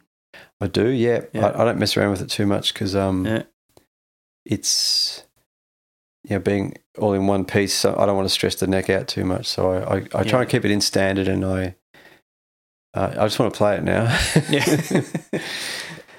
Yeah. So I'm just going to get into some guitar nerd stuff. Mate, Not that I love it. I live for this stuff. Okay, all right, cool. Well, I'm not a big tech guy, so Nor am I. I'm not real complicated about this stuff. Nor am I. I'm not a tech guy, but I love guitars. So, you know. All right, well, what's your go-to sort of pick Like what sort of Okay. gauge? All right. Well, I think it's a 75. I've been buying the Herco, picks, and this is super fanboy stuff because I read that David Gilmour uses them, All right. and I read that Jimmy Page used them in the 70s, and I figured, okay, well, they must be comfortable, but I use Hercos because they've got grip on them. Okay. Yeah, Herco Flex, I think they're called. They're grey picks. And for me, I need grip because I feel like sometimes if I haven't got grip on the pick, I feel a little bit vulnerable. Mm-hmm. Yeah. Yep. How about you? What's your favourite pick? Well, I've got a few different ones. I'm a little bit indecisive these days. Yeah. So I'm picking up a different one sort of every few songs, to be honest. Yeah. A bunch of different Tortex ones, mainly the 1mm blue one, especially for electric stuff, which I don't do much of these days. Sometimes that's a bit heavy with the acoustic stuff. Yeah, I'd feel that would slip out of my hand too much. Maybe my fingerprints wore off over time, but Yeah. I need some grip. Yeah, well, I've been trying out these. Oh, Jim Dunlop. Yeah. I bought a packet of those. Actually, I didn't buy a packet of these. There you go. Got some grip for an old man like me. Yeah, a bit slippery though. I've dropped a few of those just in rehearsal, but usually some of the Tortex ones, I guess. Yeah, I just like something that I can hang on to because, like I said, I don't sweat a lot, but I just need something with a bit of now you're talking. Yeah. Just a Dunlop? Yeah. Yeah, I was using the 1mm, which is the black one of those for a while. That's what Wally uses on his bass, the 1mm blacks. Oh, okay. And in the late 90s, I had a flirtation with using 1mm picks on the guitar, and I enjoyed it, but I feel that there's probably just a bit too much attack, you know? Okay. I think I like to have a little bit of give. Yep. The Herco 75s, man, if anyone's interested in exploring them, they're really cool because I sound really tech now. You get the purchase on the note, but you also have the stability of the pick not feeling like it's going to slip away, which those ones for me, unfortunately, they don't suit my fingers. Do most music shops sell them, or are they a rarity? No, some do, some don't. They're like PG Tips tea bags. You got to know where to find them. But I usually buy them in bulk. Online when I get the urge, you know? Right. When my jar starts running down. Yeah. And do you have a practice routine? Like, I know you probably play quite often, so you keep your chops up anyway, but when you're sitting around at home or warming up for a gig, do you actually warm up and practice? In recent times, I have been warming up before gigs at the venue, depending on how comfortable it is to pick up a guitar and strum a few things before a show. And I've been inspired by the great Pete Luscombe, who is the drummer in Rockwiz and Paul Kelly's band. He is a dedicated warm-up guy. Mm-hmm. He'll go away half an hour before a show, put on his headphones, grab a drum pad, some sticks, and he'll warm up. And by the time he hits the stage, he's warm, you know. And I was doing that for a little while, particularly on the Paul Kelly shows during the Groove in the Mood tour we did a few years ago. Earlier in the night, I'd have my guitar backstage and I'd just be practicing some of the more intricate solos, some of the Steve Connolly solos from the Paul Kelly repertoire that a bit challenging for me to play. You know, I try and make sure that I play them true to the originals. So they're the ones I have to practice. I practice those quite a bit before too long. To Her Door, those kind of solos, which are ingrained in people's minds. Yeah, you know, you can't freeform those. Yeah. Furthermore, to your question, I have a home thing that I do, which is super geeky, but it's a exercise that I made up myself, based on using every finger on my left hand on every string, up and down the neck.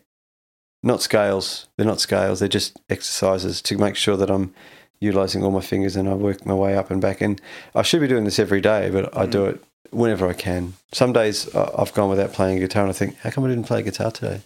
Yeah, I think it sounds like I do something similar. I got it out of a guitar magazine, just like... Yeah. And then, obviously,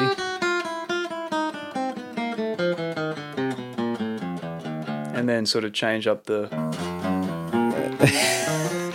See, I don't think my brain could cope with that.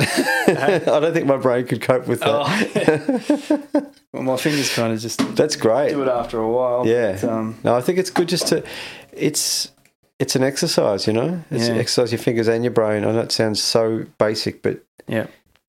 Pete and I have talked about this in the past. Like, practice is crucial. You know, I should practice singing. I should practice songwriting. I should practice guitar playing. I end up practicing this, you know, weird fingering fret by fret thing, which is kind of a bit kooky, but it means that I'm playing. You know, it means that I'm. But I guess, given the nature of what I do throughout most of the year, is that I'm playing a lot of repertoires by other artists. So I'm actually exercising my brain by learning those different repertoires. Yeah, yeah. Some of which I've contributed to, some of which I haven't. So I'm learning other people's parts a lot of the time, right? Which is a real challenge. Well, let's get into that. I mean, obviously you work with a lot of different artists. Paul Kelly being one. I think Vicar and Linda you've worked with. Yeah. The Meanies, the Ronson Hang Up, the Stems, the Swarm, which some of these are your bands as well. You Am I? Have you worked with You Am I? I've sat in with them once at a gig for the North Melbourne Footy Club, but I haven't recorded with them. But I play with Davey quite regularly in the Marshmallow Overcoat. Right. Yeah. So, you know, I've played with Davey on and off, and Brett from that band, you know, since the late 90s in different configurations. Mm-hmm. Yeah. Yeah. And there's a whole list of artists and bands that you'll play with. One of my favourites, Bob Evans, aka Kevin Mitchell from Jebediah. I think I saw you guys, or you played with him maybe a couple of years ago. And Howler? Yeah. Yeah. And he's just about to release a new album, and you're in the video for the new single. Did you play on the whole album? Yeah, I did. Yeah. It was that lineup. Gee, what a band. Richard Bradbeer on bass, Lachlan O'Kane on drums, James Fleming on keyboards, Kevin on guitar and vocals. And let's not beat around the bush. Kevin is a really good guitar player. Yeah. Like he plays all these parts on the demos, and then he asks me very kindly, "Oh, could you play this part?" It's like, dude, this is perfect. Why did you want me to play this? Like, but he's very gracious in that regard, because he asked me to come in and play on this particular recording. I hadn't played on a Kev record up until that point. So we tracked that record together. That was in February 2020. Mm-hmm. So that was before the shutdown. Just before. Yeah, that was right on the cusp of it, actually, because the following week he had a session of vocals, and it was not long after that things just started really just shutting down wholesale. So we got to track that record, which was brilliant, and the songs are fantastic. Like, yeah, Kevin is just a beautiful guy, really gracious artist to work with, like funny, charming. And I've known Kev since he was a teenager. I know that sounds really patronising and sort of old man-esque, but I've known him since Jebediah were kicking around, and we used to see each other backstage at festivals, and they became this really hot ticket and signed to Murmur, and it got really popular. And I'm going to brag a bit right now. They actually mentioned Even in one of their songs. Oh, cool. Back in one of their album tracks. Yeah, we're going to see Even or something. It's like, that's so sweet, you know. And it's always been great running into Kevin, and actually sweet and surreal now that I have played music with him on stage. His music, you know, like it's pretty surreal. Actually, even back to him in Tamworth one year, I think. Might have been Tamworth, or even did a couple of shows with Kevin as well, which is even more surreal, because it's like the singer of Jebediah and the rock band Even getting together to play Kev's music in. It's pretty freaky. But look, he's brilliant. He's super organised, a bit like Paul, actually. Like, super organised. Everything's demoed, everything's written, all the parts are kind of sussed out. But there's also leeway for you to flavour it as you sort of see fit within the realms of what you do. Yep. Yeah. Okay. Yeah, his solo stuff. I mean, I like Jebediah, but I really got into his solo stuff as Bob Evans. And I think I discovered it at the right time around 2010, 11, 12, when I was sort of starting to take on more of an acoustic thing myself, and I became Acoustic Fox. And his Goodnight Bull Creek album was just exactly what I needed. And it's such a great record. Some beautiful songs on that record. But every album he releases is just brilliant. Yeah.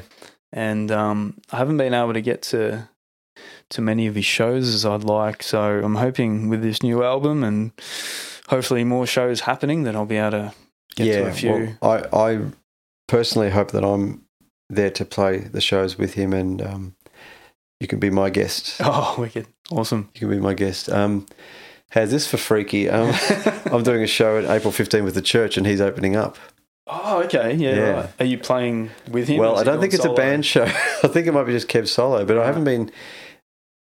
His management haven't asked me if I'm available to play with Kev that night, but in theory I am, because I'm going to be there. Yeah.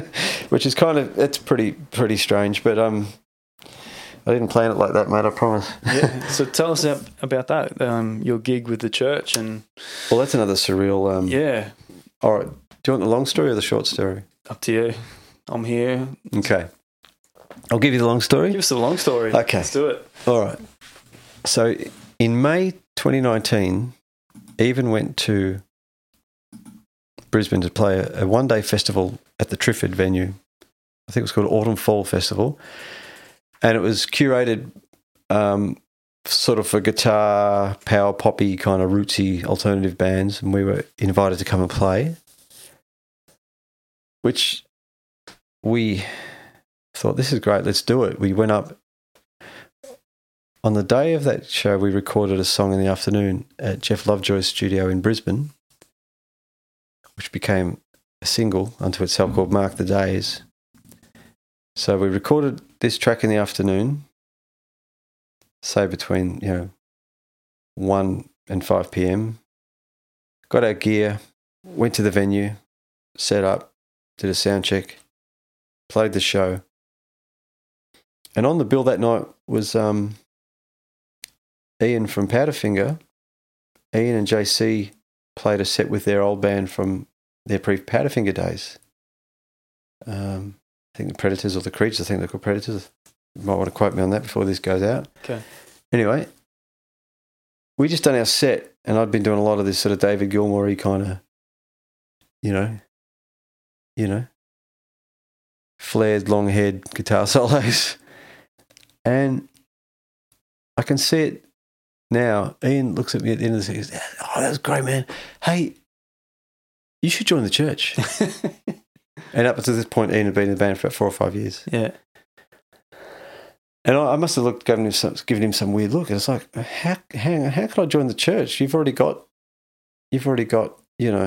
yourself and Peter, one of the greatest guitarists walking the planet. And then it became known to me that Peter was on the verge of exiting the group, and the details of which I'm not privy to because it's not really my business. But, Ian goes, "You should join the church, man." He said, "I just texted Steve during, at the end of your set. We should get Ashley to join the band, And I said, I don't know, man. Like, I don't know what's happening with with the band, but so Steve and I had a phone chat. Probably 2 days after that. I think it was Monday, 2 days after, and Steve and I had a really nice chat. And I'd met Steve and worked with Steve on Rockwiz before. And let's be honest, I'm a massive fan of what he does. Mm-hmm. And as a teenager, I was an obsessive fan of the church, because they were something out of the ordinary. They were just something else, I love the Oils, I love the Gurus, I love the Stems, I love the Easy Beats, I love Sweet, I love Kiss. But the church was something else, Mm-hmm. So when the opportunity came to join the band, I was kind of a little bit fraught. It's like, well, am I preserving or desecrating the legacy of this band by joining them? And I decided to not overthink it and just accept this invitation and that's how I ended up joining the church. That said, we haven't played a show since I joined. We've done some recording. Okay. So a lot of it's just Zoom chats and sort of getting a strategy in place when we do a show, which is next weekend. Right. And that involved me listening to a lot of church music over the last year or two. Like getting inside it in a different way. So, how much of the back catalogue have you had to learn? There's a pretty hefty portion. I think, at a church concert, you'd probably expect to hear, a lot of the songs that they're known for, Almost With You and Unguarded Moment, Milky Way and Metropolis, and even some of the earlier stuff like You Took, some of the album tracks from that period. But there's a whole wealth of material that the band has recorded up till now, so I've had to sort of dive in quite deeply in the albums that I wasn't as familiar with. But I've got my head around a lot of the material, and learning those songs for me has not been a chore. It's been an absolute thrill because I love the music so much. It's going to be exciting to play the first show. Well, exciting and absolutely. I'll be panic stricken as well. Quite a build up. Yeah. It's like an AFL. Someone likened it to an AFL draftee who injures themselves in, the VFL or something, and waits 2 years to play a game. It's a bit like that, but I just think, I hope I can bring the right mentality to what's required. I think I know what makes the band tick on a guitar level, and I hope I can contribute in that regard, because I do have an affinity with the kind of music they make. So, yeah, and I think with Peter's parts, in the same way that I respect Steve Connolly's guitar parts in the Paul Kelly repertoire, it's like people know these parts, and it's not my job to reinvent them or rewrite them, Yeah, we sort of hear them on the radio every day, and those parts are ingrained in our minds. Yeah. And, well, it would be cool to hear your take on it. Well, it'll be a slightly, a slightly modified version of what came before, obviously. Like, I can't overstate what influence Marty and Peter had on me as a music fan from the church, and in the same way that Jim and Martin did from the Oils, like these people were, like I said, I had the pleasure of telling them to their faces the other day, they're like alchemists, like Jim and Martin from Midnight Oil. Like when you're a teenager, this stuff is coming at you. It's like, you're feeding off it, this guitar energy. It's like, I could play that, I can't play that. I can, to be in a position to play that music with Steve, it's a thrill. I just want to do it justice. Yeah. Well, best of luck. Thank you. Yeah. And speaking of Midnight Oil, you released a single in their honour, which was released 35 years ago. One of their classics, Hercules. Yeah. Is it just that single that you re-recorded and released? Yeah, just a digital single. What happened was in 2015 I was doing some recording in Sydney, and it happened to be at I sound like a big name dropper right now, but it was at Jim's studio, Jim Magini's studio in Sydney. We were doing a soundtrack for an animated Beatles series called Beat Bugs, and I had some downtime, so what I thought I would do, and my brother reminded me that at that point in time in 2015 it was the anniversary, at that point the 30th anniversary of the Species Deceases EP. And that's the 4-track EP they put out in 85, which featured Hercules. And I thought, I'll do a version for my brother. I did a version of Hercules as an audio present to my brother. Okay.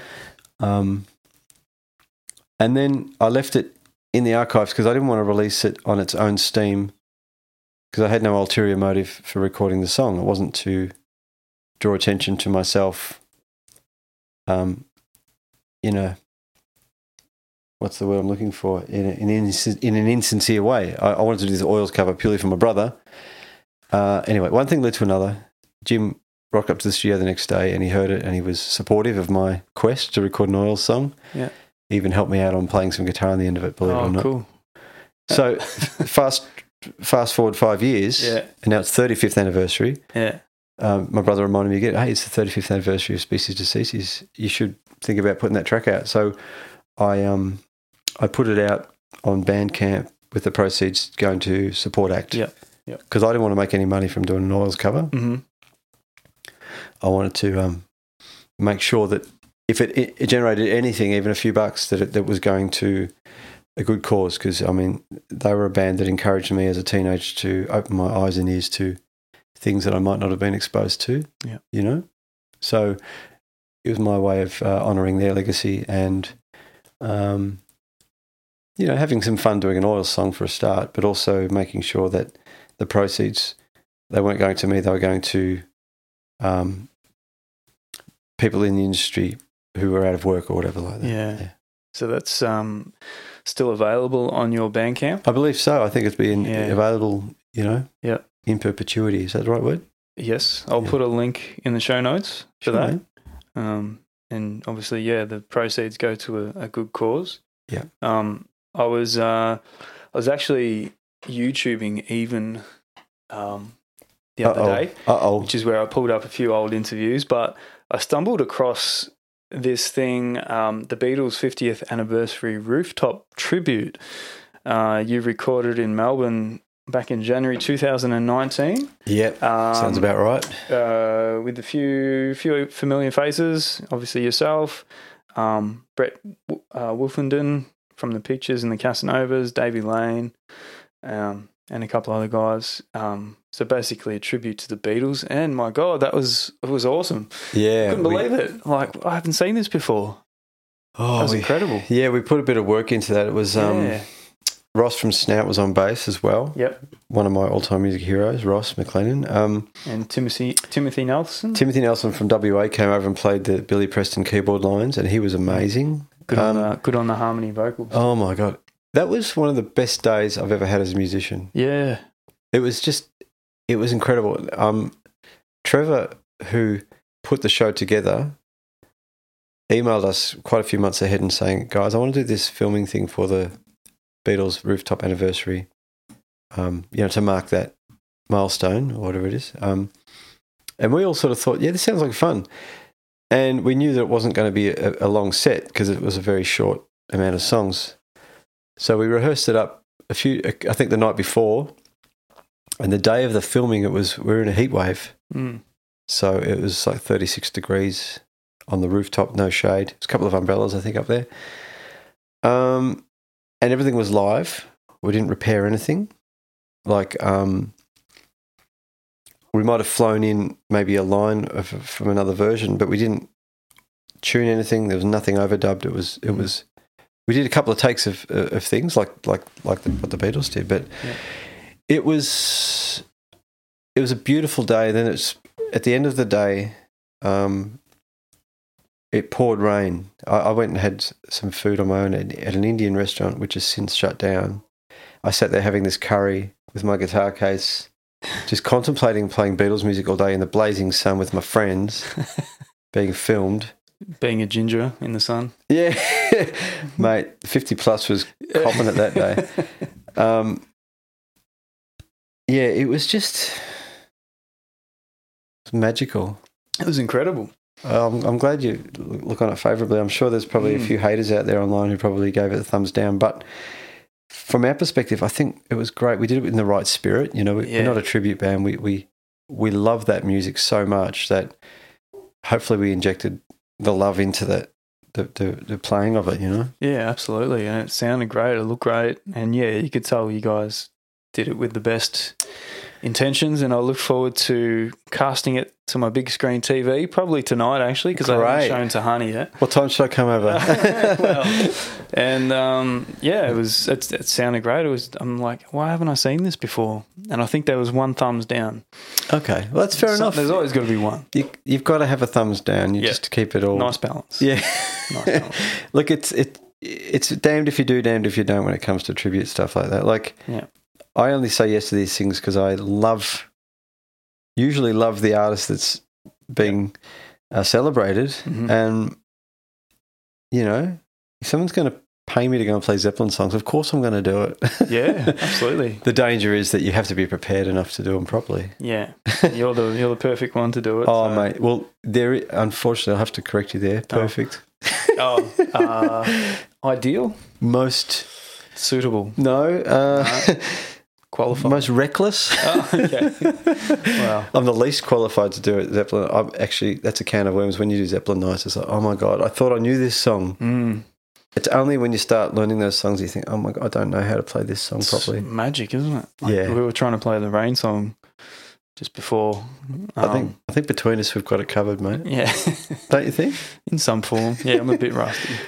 Rusty. It's such an astonishing piece of music.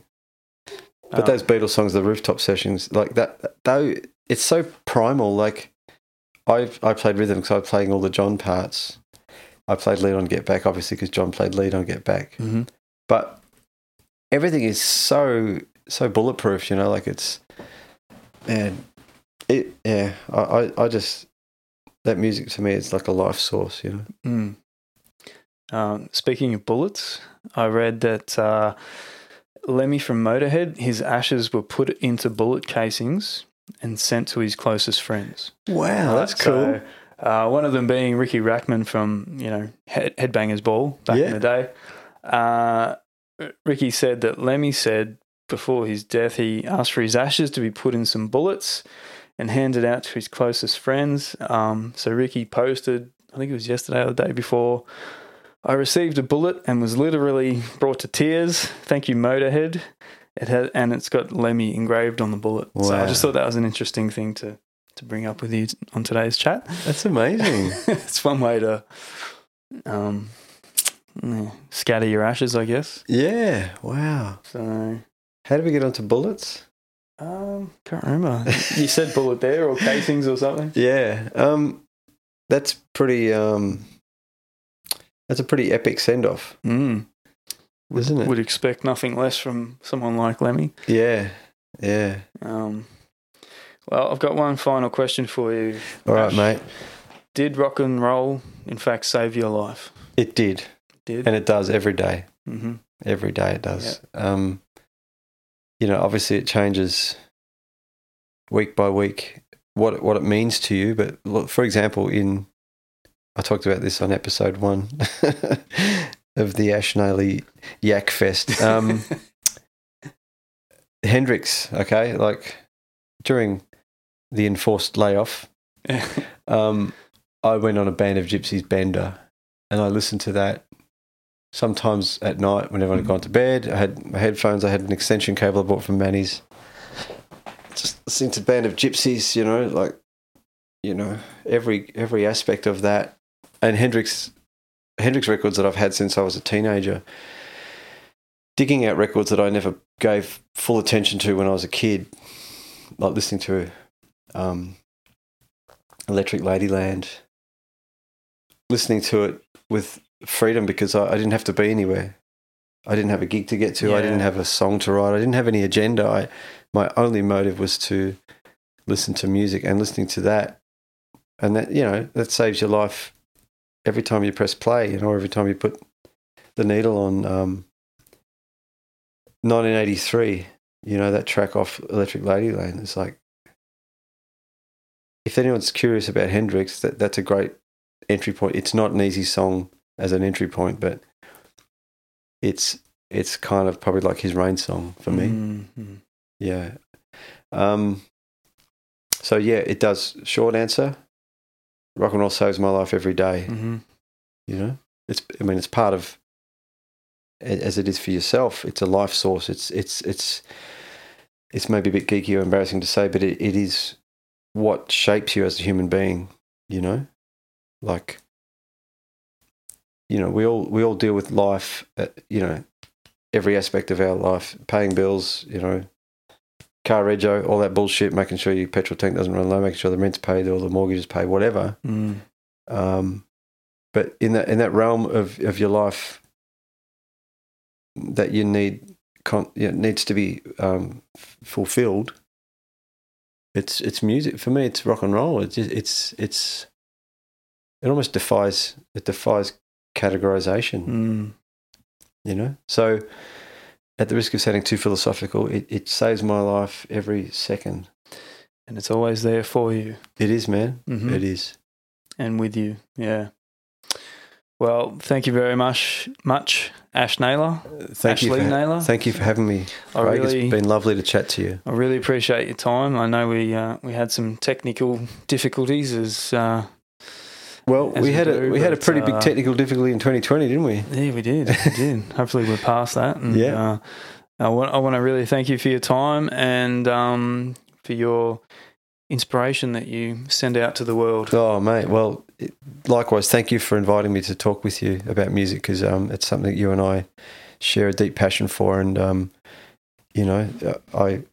hope and assume that it's the same for the people that listen to your show. So thanks for having me, mate. Absolutely. I think we could do this all day, and we kind of have in a way, actually. I think I can feel part 3 coming on. Yeah. Well, best of luck with the church shows. Thank you. And I'll put a bunch of links in the show notes, everything relating to you. Thank you. And best of luck for the Even new album release and all the shows and everything for 2021. I wish you all the best. Thanks, mate. Likewise. Yeah. I hope you're writing songs, at an alarming rate that'll surprise yourself. All right. Thank you very much, Ash. Thanks, mate. Thanks, everyone, for tuning in, and we'll catch you again soon for another episode of Fox on the Wire.